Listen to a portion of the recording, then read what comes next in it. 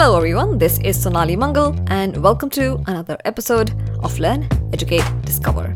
On this podcast, we invite people from different professions on each of our episodes and we ask them a range of questions to try and understand what their job is all about.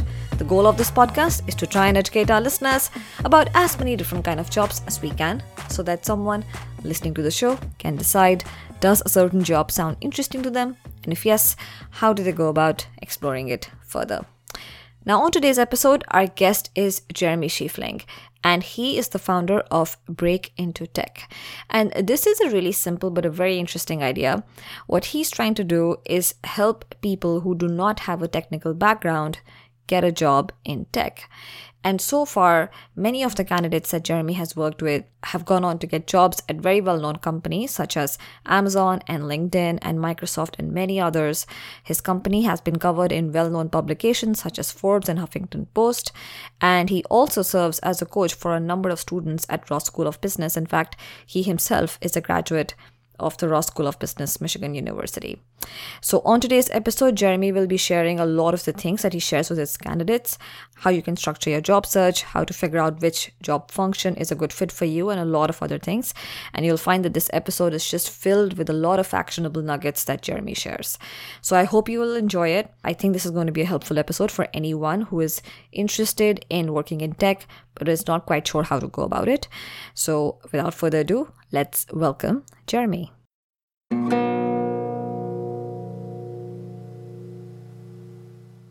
Jeremy, hello, welcome to the show. Hey, Sonali, thanks so much for having me on today. Of course. Thank you so much for making the time.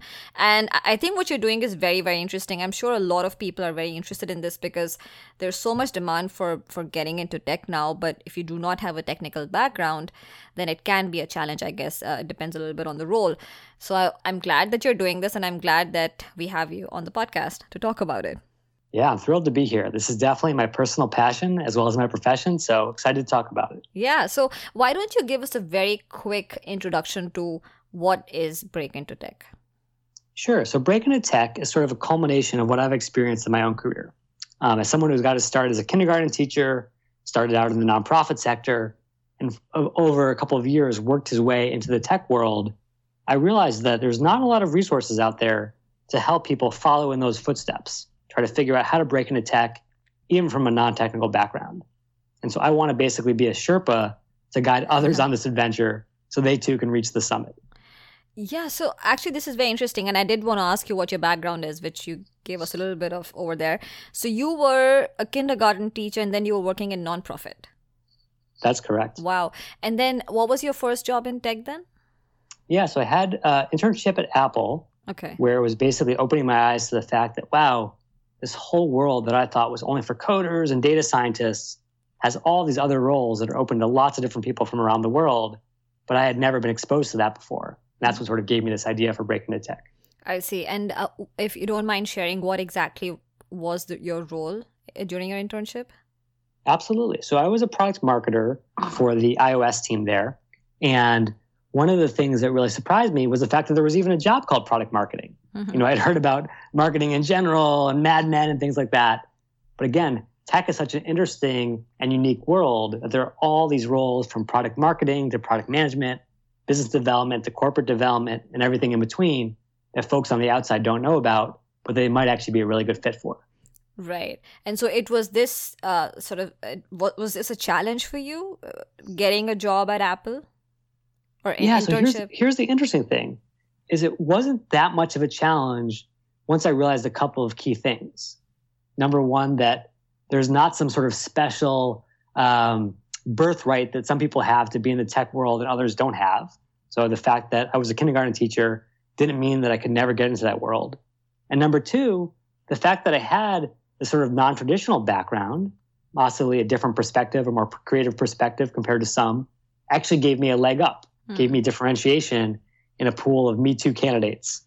So I think once I sort of switched those from a deficit model to a surplus model, I started to get opportunities. Right. I think it's a very important point. What you're saying is that a lot of people may just make an assumption that if I do not have a technical background, then I cannot work in tech. But that is not true at all. It depends a lot on the role of, I mean, of course, you probably cannot be an engineer unless you teach yourself. But a lot of other roles are still very much open to you, and your background could actually be an advantage. Absolutely. And here's the craziest part.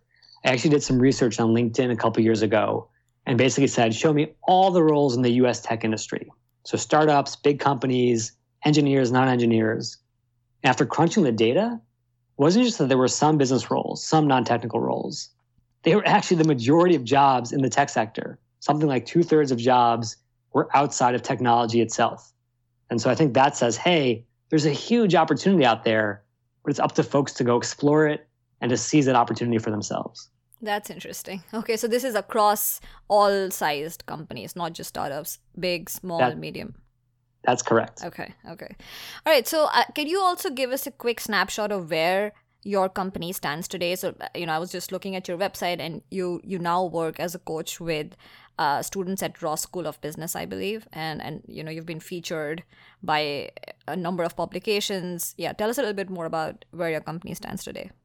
Yeah, absolutely. So basically, having run the business for a couple of years now, I'm pretty confident in the fact that the methods that I've used in my own career and I've coached hundreds of others on really do work.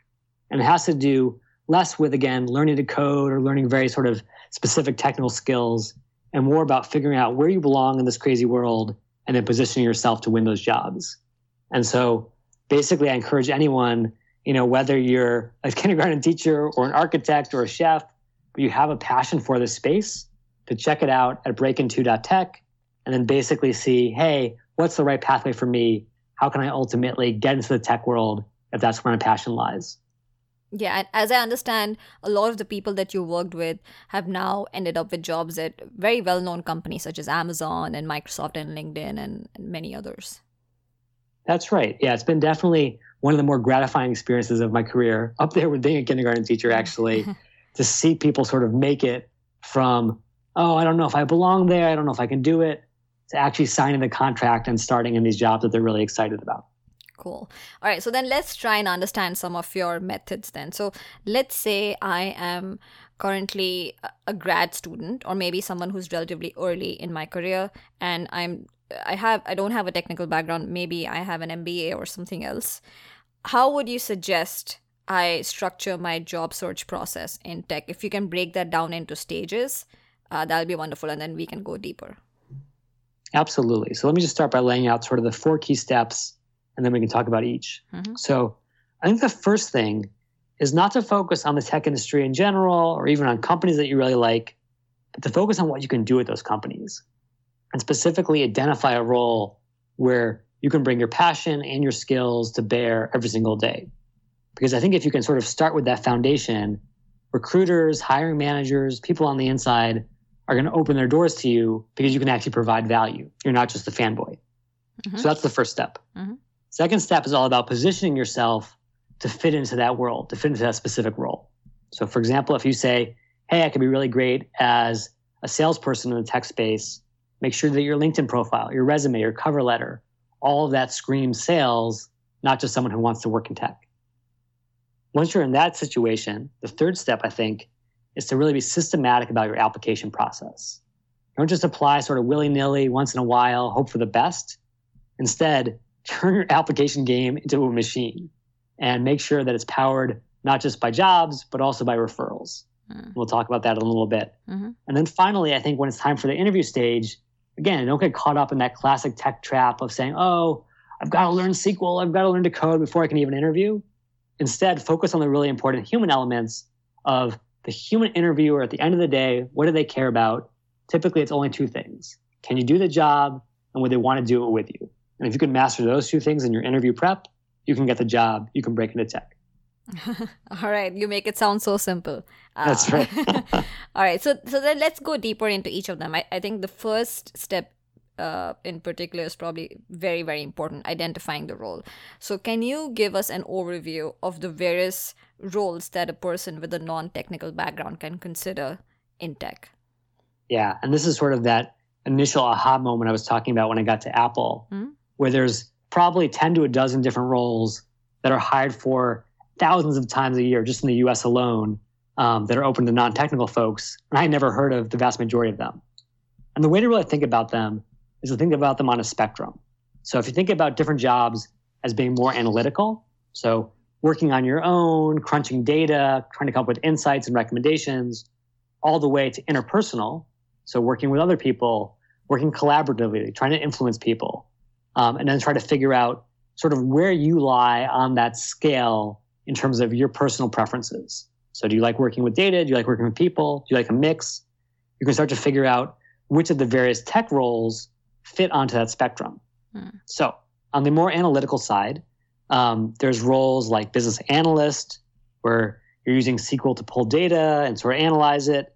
There's roles like business operations, where you're, again, getting access to lots and lots of data, and you're crunching it to develop strategic recommendations for a company, all the way to corporate development, where you're looking at financials and trying to sort of build valuation models, potentially for mergers and acquisitions. So all very analytical roles. On the other side of the spectrum, the interpersonal pole, there are roles like business development, often called biz dev, which is all about building partnerships. How can you forge relationships with other companies? Similar also to sales, where you're going out into the world, trying to influence others to purchase something from your organization. And then, of course, roles like HR, where you're working very closely with teammates and potential hires for the company to get them involved. Mm-hmm. Yeah. And then there are roles. Oh, yeah. Go ahead, Sonali. No, go ahead. Continue. Oh, yeah. And there's some roles in the middle. These are the classic tech roles of product management, product marketing, customer success, where you really have a mix of those things. Right. Yes, you have to be very analytical, but you also have to work cross-functionally with others to get things done. Right. And I think for the most part, well, maybe not so much. I mean, I think people today want to work the most in the middle of that scale, as you just defined it, across analytical and interpersonal. Yeah, although I will say that, like, occasionally you meet people who spike, as they say, really strongly in one area or the other. They say, I'm just sick of going to meetings all the time. I just wish I could just go crazy on Excel. Or, man, I don't want to be confined in the office all day. I want to be out there on the street. In either of those cases, it might be, okay, be a business analyst or be a salesperson. But again, it's all about knowing yourself. Right. No, and I'm glad that you're bringing up these roles, and on LED especially, we've covered a lot of these roles, just sort of interviewing people who've done these jobs. So that should be helpful to anyone who's listening. But let's say that I am trying to assess fit with any of these roles, right? So you've given us a very good framework in terms of how to think about what these roles are like. Now, how do I assess fit? Yeah, great question. So I think it's a couple steps. I think first thing you want to do is figure out what these roles actually do all day. I think one of the biggest traps people can fall into when it comes to the tech world is because these roles aren't widely known. People haven't grown up knowing about them necessarily. It's easy to glamorize them. Say, oh, being a product manager is like being the CEO of a company. It's going to be so sexy. What you really want to do is talk to as many actual product managers who are doing this job every day and figure out what those days are like. Is it as exciting as, oh, I'm in the corner office and I'm calling all the strategic shots? Or am I in the trenches, working with engineers trying to solve a really tricky bug or trying to get through a tough resourcing sort of constraint? Mm-hmm. Because if you can start to figure out what it actually feels like day to day, you can start to imagine whether you're going to feel happy in that role or not. So that's the first piece. I think once you compare that to what you actually like doing, so if you look back at your past career, again, whether you were a teacher or an architect or whatever, and you can pull out some of those flow moments when you were like, oh my goodness, I was so immersed in what I was doing, I literally lost track of time.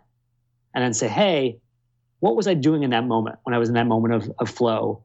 And which of these jobs that I've just outlined are going to give me the most kinds of similar moments, whether they're analytical or interpersonal? Right.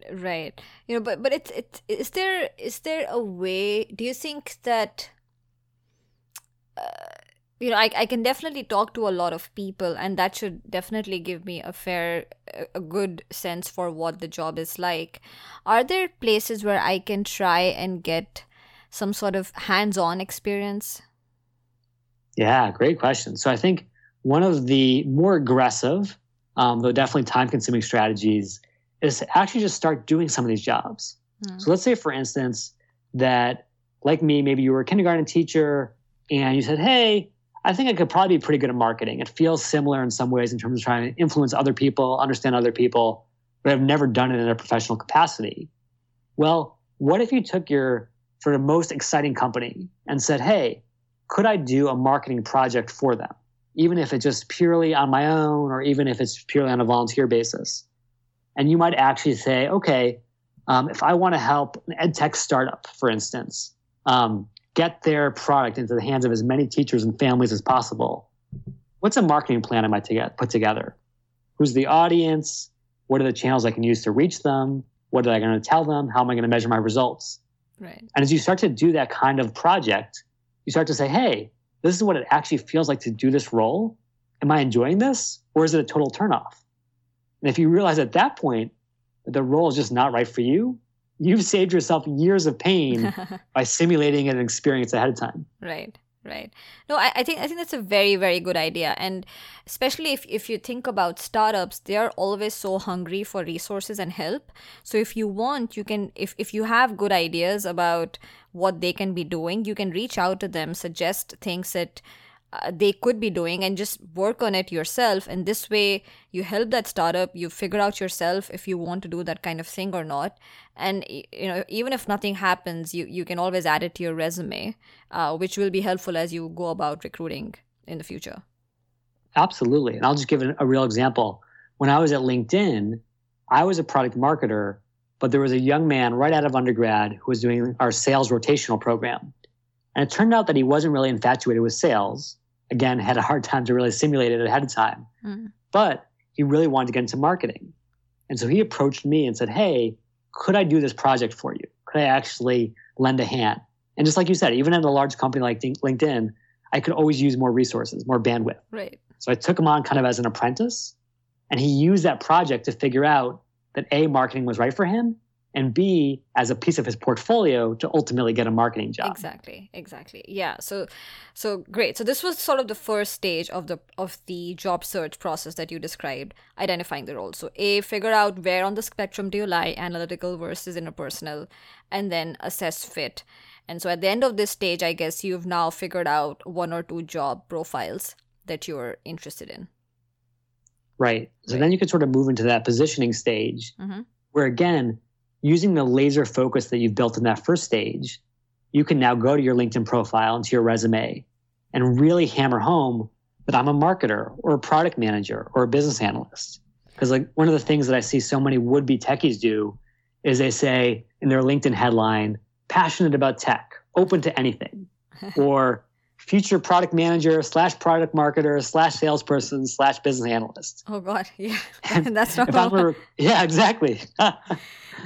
So, okay, no, not to cut you off, but I want to break this down a little bit, because I think this is an area which, some people are naturally very good at and some people struggle with it. I think I myself struggle with it. So this is a learning moment for me too.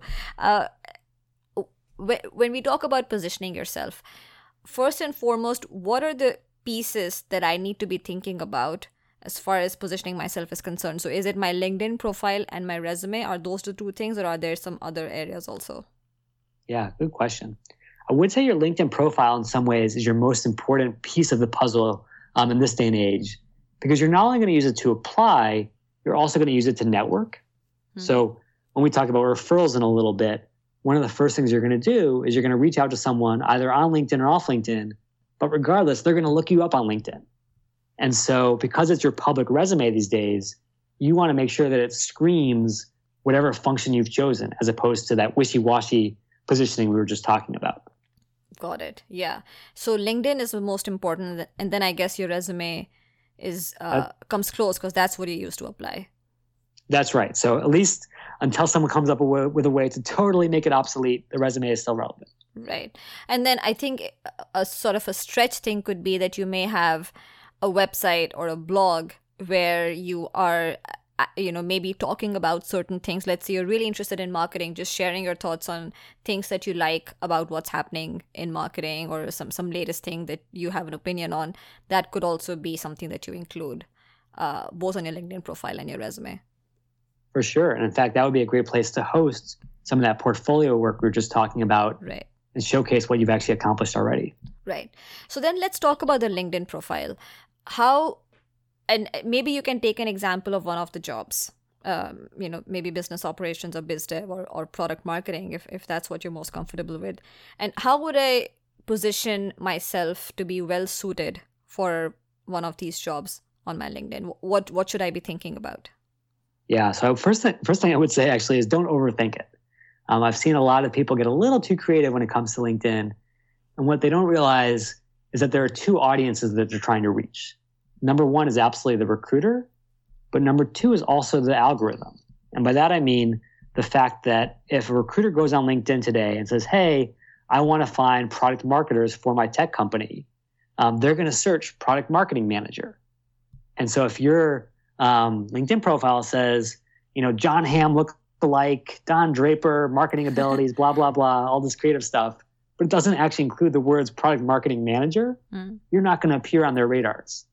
So it's important to really be very sort of specific in terms of matching the job descriptions. So if you can say, hey, I want to do product marketing, and I found 10 job descriptions in that space that I'm really excited about, and notice that they're all sort of titled the same thing, again, product marketing manager or business operations associate or whatever it might be, make sure that same phrase is in your headline on your LinkedIn profile, because your headline actually has the most weight of any piece of copy on your entire profile, because it's the most character limited and therefore can't be gamed.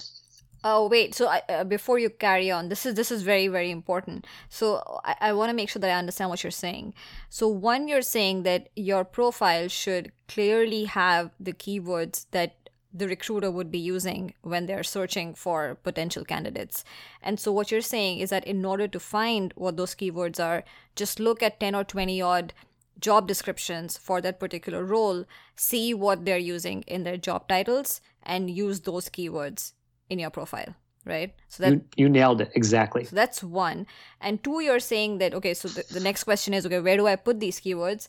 And you're saying put them in the headline of your LinkedIn profile. So what do you mean by headline? Is that the name or? Yeah, sorry about that. It's a little bit of inside LinkedIn jargon. So the headline is basically that sentence that appears next to your name and picture everywhere on the site. So that's your job title. Yeah, typically LinkedIn will recommend whatever your current job title is. But like, here's a danger for students.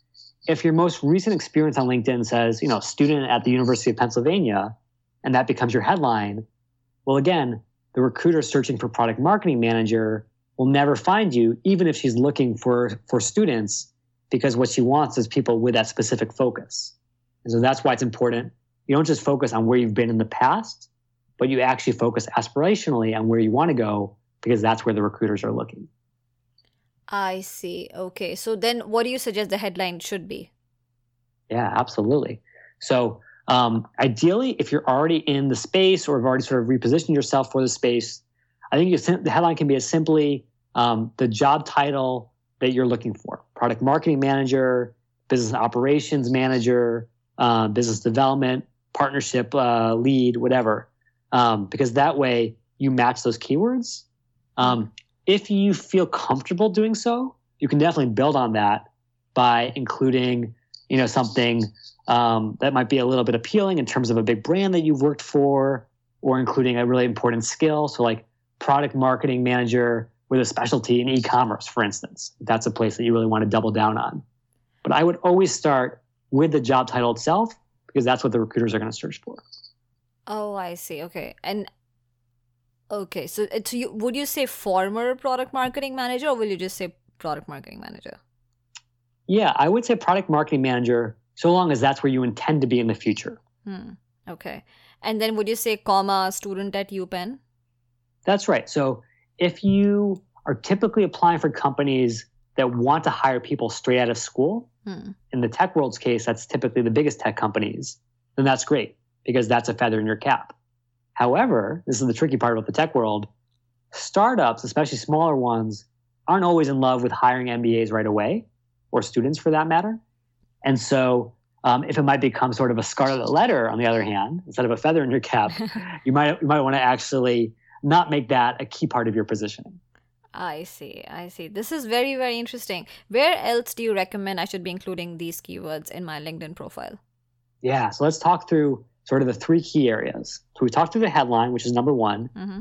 The number two most valuable from a LinkedIn SEO perspective is your summary. So that's sort of that like couple of paragraphs of text that you can include right below your picture and your headline on your profile. So typically you'll see someone say, hey, I have 5 to 10 years of experience, blah, blah, blah. Here are my specialties. And so you want to make sure that the job title is again included there, ideally some skills and supporting evidence. So what I always like to see there are product marketing manager with expertise in these areas as demonstrated by these 3 career highlights. And that's because while the machine might not care about the beautiful writing, the human at the end of the machine who has now seen you on their LinkedIn search is going to come to your profile and they have to be impressed on a human level. Right. So if you can give them a really quick summary, a highlight reel, if you will, of the best things you've done in this space, that'll help them immediately say, hey, this person belongs on my radar right away. Yep. No, absolutely. So you said one is the headline. Next, you have the description or the summary. And then was there a third area? Yeah, the third area is in your experience. A lot of the students that I've coached will often say, oh, Jeremy, I feel kind of weird putting my resume bullets on my LinkedIn. Isn't that duplicative? But the power of having all those great resume bullets that you probably spend time working on LinkedIn is that they're actually working for you constantly. You could have the world's greatest resume, but if it's only sitting on your hard drive and no recruiter in the world can see it, it's got no value for you. Yeah. Whereas being on LinkedIn, you can be found 24/7 around the world. That's tremendous value. Yeah. I mean, I know people who still don't even have a LinkedIn profile. So I think that's a big mistake. LinkedIn is a super, super helpful tool. Totally. Okay, so then in positioning yourself, I think we've covered everything on LinkedIn profile. Is there anything else that you think people should be aware of? Yeah, I think the one tricky thing I'll mention is that let's say in that initial stage, you just can't decide between roles. Maybe you say, well, product management and product marketing both sound good. And it's true that there are some similarities. Right. So in that case, you may actually want to start by exploring both roles simultaneously. And so the tricky piece is on LinkedIn, you can typically only choose one area of focus because again, it may feel a little bit sort of a little bit mixed up, if you will, to have both things listed at once. But the beauty of the resume, of course, in comparison to LinkedIn, is that you can have 2 totally different versions. So what I encourage folks to do is not necessarily to have a different resume for every company or for every job that you apply for, because that can get totally out of hand. But if you decide to go after 2 functional areas, make sure that you at least have a different resume version for each one, because nothing looks worse than getting a resume where it says, I am interested in working in the tech space, or I want to do product marketing and product management, because that just gives me a sense that you don't have focus. And if I'm a recruiter, I want the exact right person, not the person who's only 50% right. Right. Yeah, so we'll definitely get to the resume. I think there are a couple of things that we should discuss on the resume overall. But I think as far as LinkedIn is concerned, basically what you're saying is that A, of course, your LinkedIn profile should be up to date. And B, you need to make sure that you're including the right keywords in your headline and then the description and then, of course, your background and experience. That's right. And there are definitely other things you can do in terms of making sure you have a great profile photo, getting recommendations, et cetera, et cetera. But I would say that the things that we've talked about already are the biggest sort of 80-20 wins. They're going to give you the biggest bang for your buck, and that's where I would focus your efforts. Right. So then coming to your resume, what would be I think you could spend hours talking about how to optimize your resume, so I don't want to spend too much time there, but very quickly, when you say that try and create a resume customized for the role that you're applying for, can you share some examples of what that customization might look like? So if let's say we take a kindergarten teacher, like your profile, right, a kindergarten teacher who then worked in nonprofit. Now let's say you're a student at Ross and you're applying for a product marketing role. Can you share an example of a potential resume bullet point which you'll phrase differently for a PMM versus a PM job? Sure, yeah. So I think it's all about understanding what the outcomes are that are important in each role. Because a lot of times what I'll see with bullet points is that it's all focused on here's my responsibility and not actually what I accomplished. And the tech world is so fast moving and resource constrained that they are extremely results focused. And if your resume doesn't match that, you're going to be in trouble. So to give you the example, when I was a kindergarten teacher, I would often talk in my resume about, I lifted student grade point averages or created a great classroom culture, or all these nice things that were very relevant for the education space, but didn't speak to the outcomes that a product manager or a product marketer care about. When I applied for product marketing jobs, I took the exact same stories in terms of working with students and working with families, and I focused on marketing outcomes, namely influence. So for example, I talked about the fact that I created a classroom blog, not just for pedagogical reasons, but to actually drive engagement with families. And I could point to the fact that I had 95% of my audience engage on a weekly basis just by creating this sort of classroom community online. Interesting. And that's speaking the language of tech marketing, which is obsessed with the idea of daily active users and weekly active users. So even if it was a very different industry and space, I could say, hey, I understand the lingo, I understand the focus, and I've done that already. Okay. Yeah, that's a very, very good example. And I mean, I know that you did not apply for a PM job, but if you were to take the same story and spin a product management thing to it, how would you do that?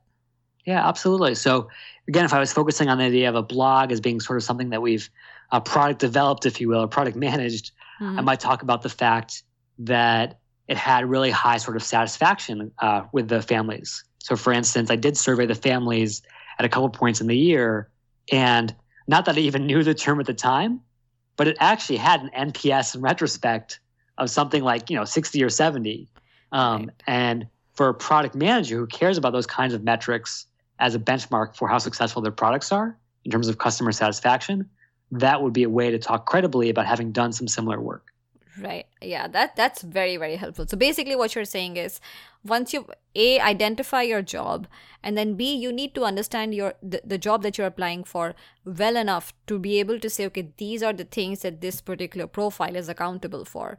So what is it in the case of marketing? What is it in the case of product management? And then demonstrate those outcomes in your resume. Your stories could exactly be the same, but that's what's going to help make the resume stand out and also show that even though you might not have a technical background, you have the relevant experience and skills. Absolutely. You said it better than I did. All right. So then second stage, positioning yourself, that's done. Is there anything else in that stage? I think those are the most important things. I think it's easy to get caught up in spending weeks and months working on your resume and your LinkedIn, but just make sure that you're matching the job descriptions in the world that you want to get into, and then move on to the next stage.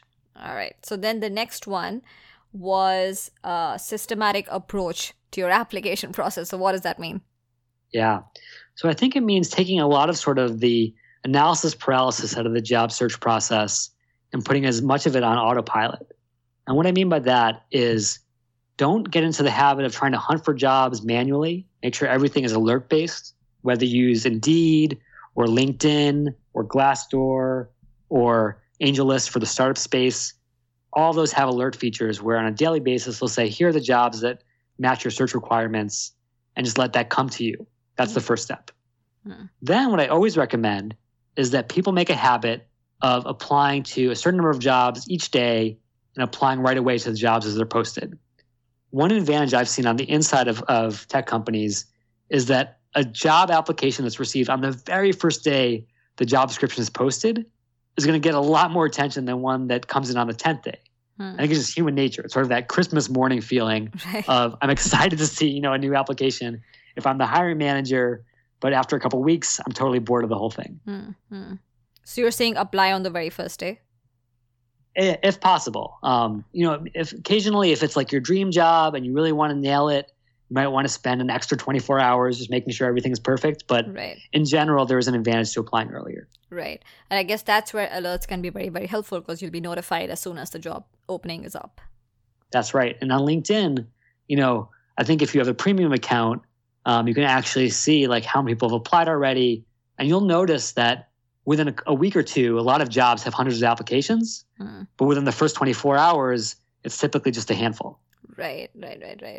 And then if I am applying within the first 24 hours, then does that mean that I'm simply applying on the website and sort of filling out the form and hitting submit, or am I doing something else also? Yeah, so that is what you're doing. And I know people are going to say, oh, Jeremy, like everyone knows about the internet, job search black box. You just put these applications in and you never hear back. And I totally understand that. But I want to explain my strategy here. Part of it is that there's an aspect to momentum in human psychology of if you can get in that rhythm of applying quickly, getting them in the door, you're just going to feel like, hey, I've accomplished something. I've sort of planted my flag. But the other thing that's important is a lot of times people say, well, I know referrals are important, and we'll talk about that in a second, so I'm not going to apply until I get a referral. But what typically happens is because referrals can be tough to get, people wait around for weeks and weeks and weeks, and the referral never comes through, and now the job is filled, and they just sat on the sidelines the whole time. Mm-hmm. And so I don't think it's either or, like either apply online or get a referral. I think it's actually both. Because what I've seen is that even people who've applied on the first day and been rejected right away can get pulled out of the fire, so to speak, if someone on the inside puts in a good word for them. And so it almost gives you two shots at a job to apply online and then get the referral than just do one or the other. Interesting. So what you're saying is that it doesn't have to be done at the same time. You can first apply and then work on your referral, and then the referral it basically internally the referral gets added to your application. And of course, if there's a referral, there's a much greater chance that your application is going to be looked at and considered. Absolutely. Okay. That's a very good tip, because I think mostly people think that you have to do it at the same time, which is why they wait around. What would you recommend is the process that one should follow for getting a referral? Because if you know someone at the company, then of course you can ask them. But let's say you don't. Is there any recommendation you have in that situation? Yeah, definitely. So one of the things that I think becomes a hang up for people is exactly what you just mentioned. They say, oh, I looked on LinkedIn and I don't know anyone there. Okay, I can't get a referral. And that is absolutely a trap, because there's so many other ways in. So let me give you a couple of examples. You can say, okay, maybe I don't know anyone there, but maybe I know someone, maybe I can find someone there who went to my school, whether it's my undergraduate university or my graduate university. Be open-minded about that. Also note that LinkedIn often categorizes graduate schools separately from overall universities. So for example, the University of Michigan and the Ross School of Business are considered different entities, so it's important to search both. And that's going to give you access to, potentially hundreds or even thousands of people you can talk to. Right. Look for people who have other shared affiliations. Do they work at a former company where you used to work? So maybe in some cases, I've seen people get referrals from people who did Teach for America with them. So not the same school necessarily, but the same organization, the same former employer, and they feel that sense of shared affiliation. Maybe they've volunteered at Habitat for Humanity, and that's something you can search for on LinkedIn. Right. And then, of course, there's that really powerful and exponential piece of friends of friends. So you might not know someone who works there directly, but someone that you know may know someone. And that's where LinkedIn is really powerful at showing you the second-degree connections, as they're called. So you can really say, I might only know 1,000 people, but those 1,000 people know 100,000 more people, and that gives me way more entree into this world. Right. No, that makes a lot of sense. And I agree with you that the more you just think about all the different things that you've done in the past, and more often than not, you'll find some sort of common thing, whether it's an activity or some volunteering thing or an organization that you were a part of, which can help you connect with someone. But my other question for you is that, these days people get so many referral requests, right? And so if I know someone, of course, I'll be more than happy to make a referral. But if you don't know someone, and let's say they went to the same school, or you were part of some organization together, how do you suggest the candidate should frame that request? And what kind of referral should they be expecting? It can be a very, very enthusiastic referral, as an example, or it could be something else. So what do you think the right expectation over there is?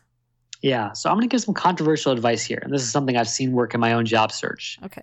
Which is, I think people typically have this vision of, unless this person is already a good friend, I kind of have to wine and dine them.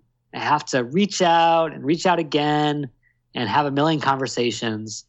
And I think that can certainly work. Like I've seen in the MBA world, people build relationships with alumni a year in advance of the need. And then because they have that great relationship, it's a lot easier to ask for a referral. Yeah. However, I'm going to be realistic. Most people don't know where they're going to be in a year, let alone the jobs they're applying for, let alone where they're going to need a referral. And so because, human nature is what it is and people often need things at the last second. I think a very winning strategy that, again, I've employed personally is to go to that person and just put them in your shoes. Say, hey, as someone who's a fellow Teach for America alum or a fellow Habitat for Humanity volunteer or a fellow friend of Sonali's, just wanted to let you know that I was super excited to come across your profile. Seems like you've done some really cool stuff, and I'm really passionate about this particular role. Here's why I think I'd be good at it. And what you're doing is you're kind of saying, hey, if you refer me, it's not like putting in an application for a crazy person where you're going to look really bad. It's actually a total slam dunk where you're going to be helping out someone from the shared tribe, right, from the same sort of common source of belonging, if you will, at a very deeply human level. And all I'm asking for is, share my resume with the recruiter based on the information that I'm sharing with you. And hey, I would love to catch up with you at some point, maybe even buy you dinner if I get the job at the company. Right. I know that sounds like relatively sort of transactional or relatively quick compared to the wine and dine approach, but I would suspect that I got somewhere between a 30 and 50% response rate just based on going out like that and saying, hey, I could be really good for your organization. I could help your organization. And oh, by the way, we have this in common. Would you be willing to put my name in? So I think people should give it a shot before they give up and say, I can't get a referral. Right. But I think I would want to highlight some of the things that you just did there, which is that, of course, it's kind of being too idealistic to try and build a relationship for a year in advance and knowing what you're going to need a year later. But even if you are reaching out to someone who you do not really know, there's just some common thing which connects you with that person, you are still framing your request in a very, very polite way. And you're also demonstrating how you are a good referral. So it's not just, hey, Jeremy, I also went to Ross. Can you refer me to XYZ? Like, if you're going to write just that, chances are that person may not respond. Would you agree with that? That's right. And I think one of the things, it's probably a dangerous assumption on my part, is people feel comfortable writing these very diplomatic messages, but it is so important to be tactful. Like, one thing I didn't mention in my example there is I always say, totally no worries if you don't feel comfortable doing so. Absolutely won't have hurt feelings or anything like that. To let them know there's no pressure, there's no expectation, and to be as polite and diplomatic as possible. And I think when you approach it that way, you come off as a good guy or a good person, people are more willing to do you a favor than if you're brusque and too direct. Right. Yeah, exactly. Because I have sometimes received requests where it sounds as if it's almost like it's their birthright that I recommend them, and I don't even know the person. So it's like, well, at least be polite. So yeah, all right, okay. So then, be systematic about your application process. Is there anything else that we should talk about here? Yeah, 2 quick points. Number 1 is, in general, I recommend applying pretty broadly, and the reason for that is not that you necessarily want to settle for a job that you're not excited about, but what I've seen happen is at the later stages of the process, when you're either being interviewed or about to get an offer, having lots of other irons in the fire just gives you leverage and it gives you momentum. And lots of companies respond really quickly to someone who has other offers and other opportunities, right, compared to the candidate who says, oh, I'm all in for you and I have no other opportunities cooking right now. Right. So just from the sheer sort of protect your candidacy and give yourself leverage, I would say apply pretty broadly. And then the last piece is, if you absolutely cannot get a referral, think about just reaching out to the hiring manager directly. Especially for smaller companies where it's easier to guess, okay, this person's the director of product or the director of marketing, so they manage the product managers or the product marketers. If you have a really good case to make and can, again, point to a piece of portfolio work that's really astounding, just go to them directly and, again, make your case in a diplomatic and friendly way. You'd be surprised how many folks actually respond positively to that. Because at the end of the day, your incentives are aligned. You want a great job where you can really kick butt, and they want a person who can do a great job and kick butt for them. And if you can demonstrate that over email, you can often turn that into an interview. Right. No, that's a very good point, because there are definitely times when you're just not able to get a referral. So just reaching out, because the worst case scenario is that they will just not respond to your email, which is fine. But in the off chance that they do and they notice your work and they like it, I mean, that's probably the best thing that could happen, even better than a referral. Totally. Okay. And yeah, and I do want to highlight the other thing that you mentioned, that how if you have multiple job offers, you can actually use that as a negotiation tactic and, try and get more compensation or whatever else you're interested in. So that's a good strategy to have anyway. Okay, so that was the third stage. And then the fourth stage is the interview, where you mentioned that there are basically two things to think about that, actually, yeah, why don't you talk about it? What to think Yeah. about in the interview stage? Yeah. Yeah. And again, I'll start off with the sort of classic trap of people who are preparing for interviews, especially in industries that they're not familiar with, like tech, tend to take a very prescriptive approach. They try to find all the possible interview questions on Glassdoor and from friends and just sort of cram for them as much as possible. Okay, I have all my answers ready. And that process inevitably fails because, every company is going to be different. Every interview is going to be different. They're not just going to give you the same interview questions that you already prepared for. And because you have such a fragile process that's built on the exact questions that you planned for, you're going to have sort of a crash and burn experience in the interview room, which is not fun. So instead of that sort of inflexible approach, take a more flexible, humanistic approach, which is say, okay, what does it feel like to be on the other side of the table? And even if you've never been an interviewer yourself, you can start to imagine that if I'm going to hire someone from my team, I need someone who can do the job first and foremost, because I don't want to have to sort of, pull up the slack for them or find excuses for them. And then number two, if I'm going to spend more time with this person every day than I'm spending with my own family, I better like them. I better want to spend time with them. Yeah.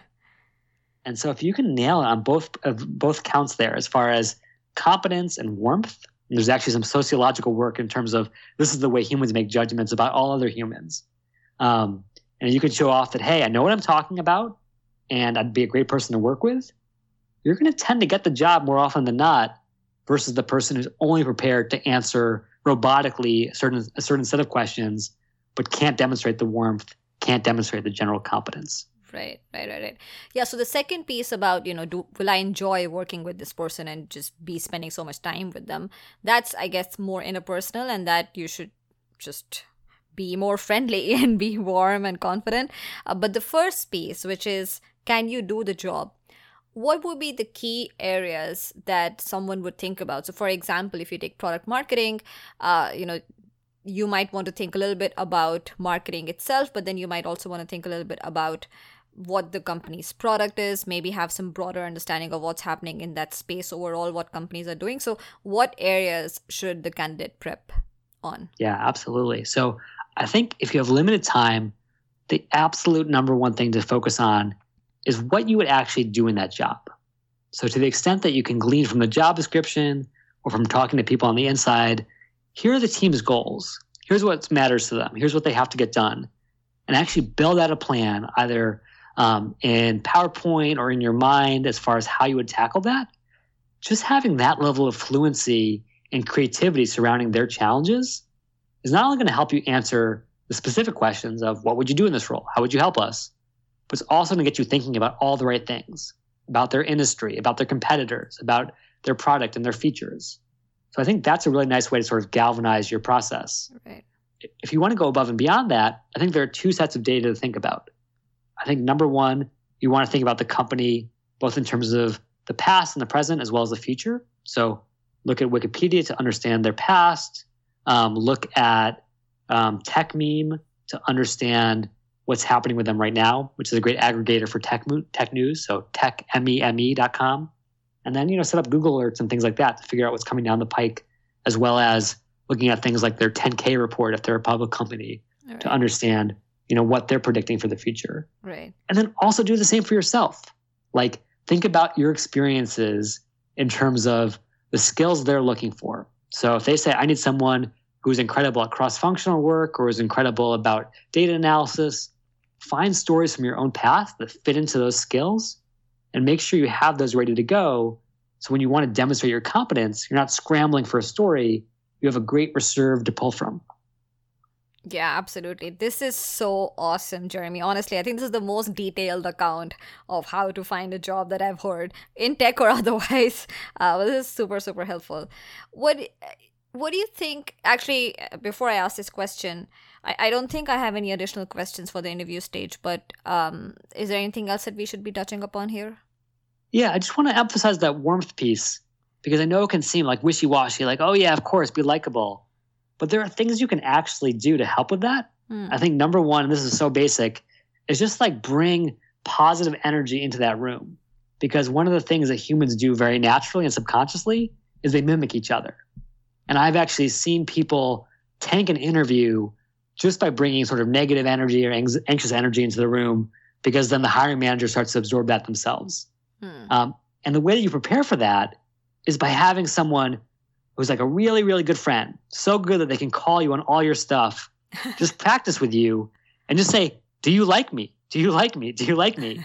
And regardless of the words coming out of your mouth, if your body language and your energy are just radiating negativity and they give you that feedback, you'll be way more prepared than just walking in and hoping for the best. So even though warmth can feel kind of a little bit out there, approach it in the same way you'd approach any interview prep, where you practice, practice, practice. Right, right. No, I really like that. And I don't know, I can't remember. There's a TED Talk on fake it till you make it, and Yes. I think it's by Amy Curry, who is a professor at HBS, and she talks about how your body language can actually influence your thoughts, and not just the other way around. So she talks about how there are these power postures that you can do, which will help you feel more confident. So you can do them in the bathroom before you go for the interview. That's right. Whatever it takes, go in there and have them walk out saying, "Hey, I want to spend more time with that person." Right. So throughout this process, I mean, now you've coached so many candidates.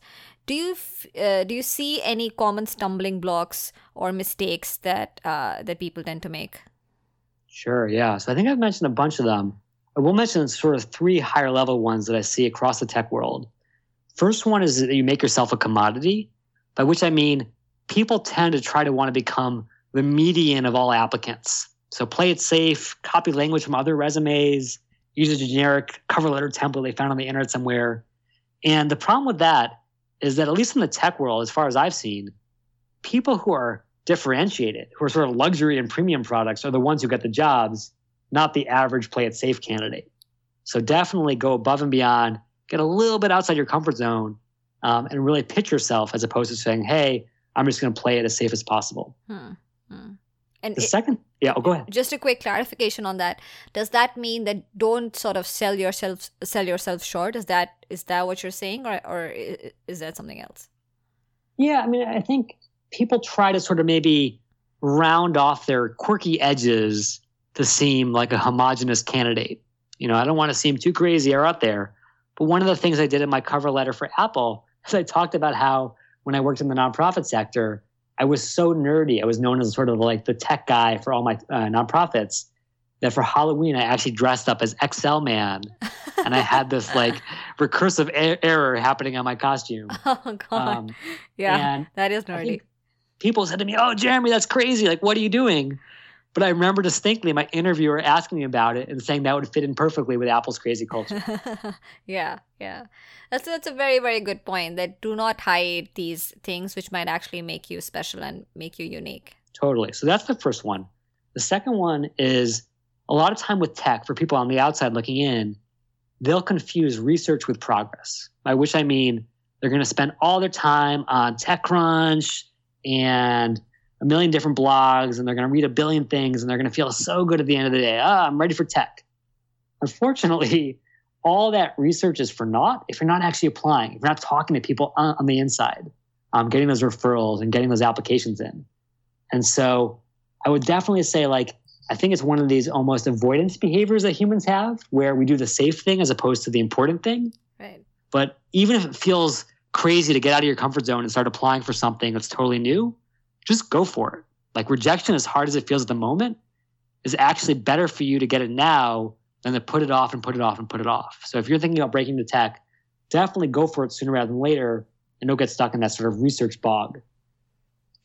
And then the last thing I'd mention, and this is something I've fallen into many times over in my life, is prioritizing prestige over fit, which is really easy in the tech space, especially given that there are so many sexy brand name companies. Mm-hmm. Don't worry about the company that your mom wants you to work at, or your friend or your roommate. Think about the company that's actually right for you. If you know in your heart that you belong in a really fast-paced, small environment, don't go for a giant company, no matter how great the logo is on outside that company. Make sure that it's the right one for you, because you'll actually be more successful in the job and get more jobs based on that success than going into a role where you're just not the right fit. So don't let prestige misguide you along the way. Yeah. It's interesting that you bring up the prestige versus what you want to do, because I was literally just a few hours ago reading a post by Paul Graham. I don't know if you've read the post by... very famous. Yes, where he talks about exactly the same thing, that go after what you really want to do as opposed to prestige, because that's a trap. But okay, all right. This is super helpful, Jeremy. I want to ask you, are there any resources that you would want to recommend? You already mentioned a couple for researching, like TechMeme, but across each of the stages, do you have specialized resources that you'd want to recommend for each job search phase? Yeah, so definitely, break into tech. I give away pretty much 95% of my stuff for free in terms of here's a day in the life for all these different jobs, product manager, product marketer. Here's what the different companies are like. Here's the job search process. So that can be sort of a good strategic guide. Mm-hmm. When it's time for the rubber to hit the road, that's where, again, I think LinkedIn is right, not just for finding jobs, but also for referrals. And if you complement that with AngelList, you'll pretty much have access to all the jobs, because LinkedIn is great for the mid-size and above companies, and AngelList is perfect for the startups. And then when it comes time to prepare for interviews, even though you don't want to slavishly prepare for just a handful of questions, you do need something to go on to have your mock interviews with your good friends who are calling you on your stuff. And a really good site there is the pminterview.com. Okay. And basically it just gives you like probably 200 or 300 different questions across all these different categories, behavioral and cases and estimations, just to practice on, just to give you sort of a fresh set of material to really hone your interview game, if you will. And so I think if you sort of use those different resources at each stage, you'll find that you have more than enough versus going down that rat's hole of a million different blogs that ultimately don't add that much extra value. Yeah, that's true. So that's spelled as the thepminterview.com? Yeah, that's right. All right. Excellent. All right. Well, thanks a lot, Jeremy. This was truly very, very, very helpful. And I do recommend people check out your website, which is breakinto.tech. And yeah, any other parting advice you'd like to share, either on breaking into tech or even just general career advice? Yeah, I think this one is probably specific to tech in the sense of the experience that I've lived myself, but probably applies to lots of industries, which is that it's easy to think of yourself as an outsider who's stuck there permanently. I always think of the kid sort of staring in the glass at Christmas time, looking and fondling at the family on the inside who's all cozy and warm around the Christmas tree. And you can really end up there for years and years because you psych yourself out. You say, hey, I just don't belong there. Maybe based on what you studied or your background or what have you. But at least in the tech world and probably in other industries, there's such a need for people from all these different backgrounds. Like the very best products ever developed in our space are collaborations of people from technical and engineering backgrounds, but also people from liberal arts backgrounds like Steve Jobs and Stuart Butterfield and Reid Hoffman, who understand how humans think. And so if you've got big ideas, if you've got a passion for this space, all I can say is please don't hold back. Please don't be stuck on the outside for years and years and years like I was. Know that there are ways in, know that you're needed on the inside, and go for it. Yep. Wonderful. I can't think of a better note to end the podcast on. Thank you so much, Jeremy. Truly, this was very, very helpful. Thanks a lot for your time. Thanks for the opportunity, Sonali, and good luck to your listeners. Yep. Thank you. Take care. Bye-bye. All right, I hope you enjoyed the discussion. Just before you leave, do remember to sign up for our newsletter on our website, learneducatediscover.com, where we share updates on new episodes, a lot of career-oriented resources, and a lot of other inspiring stories and videos and podcasts that we find online. So do check it out at learneducatediscover.com. You'll also find the library of all the other podcasts that we've done in the past on the website. Of course, if you have any questions at all, or if you just want to say hello, you can always email us. Just drop us a mail at hello@learneducatediscover.com or tweet at us at LED_curator. That's LED_CURATOR. Of course, you can like us on Facebook at facebook.com/learneducatediscover, or you can also subscribe to the podcast on either iTunes or SoundCloud or Stitcher or wherever you listen to your podcasts. All right, that's it for today. Thank you so much for listening and for your time. And until the next one, bye-bye.